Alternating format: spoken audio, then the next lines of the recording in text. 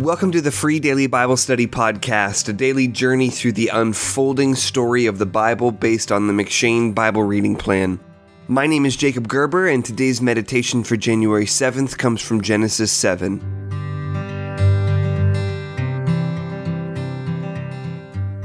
In the wake of the intermingling of the sons of God, that is, the godly line of Seth, and the daughters of man, that is, the wicked line of Cain that we looked at yesterday in Genesis 6, God makes a promise in Genesis 6 verse 3.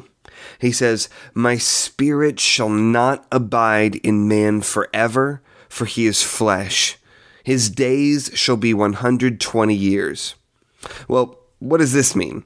Some have taken this to mean that individuals would now have shorter lifespans, so that each person would now be limited to living only 120 years. But there are two problems with that interpretation.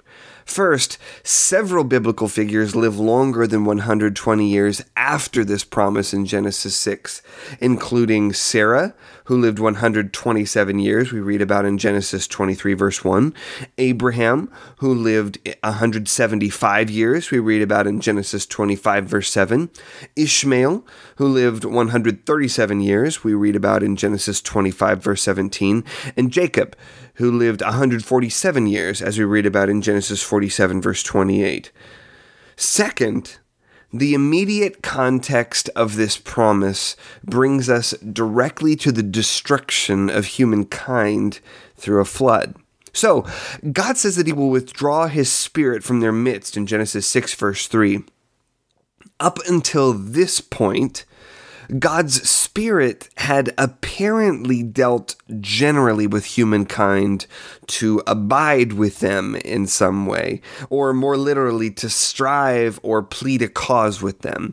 The language suggests that God's Spirit had personally sought out repentance from these people, but when they persisted in their disobedience, God judged them by giving them what they wanted. He withdrew the Spirit's presence from their lives.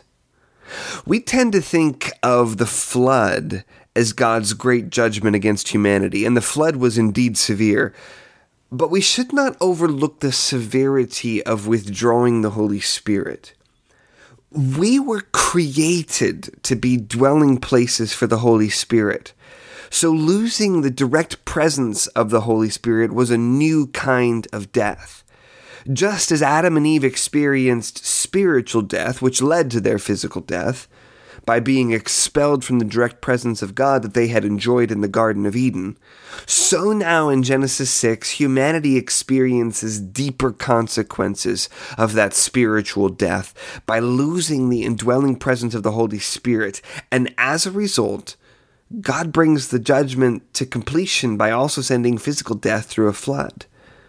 The rest of the story of the Bible tells how God's people came to regain the Holy Spirit.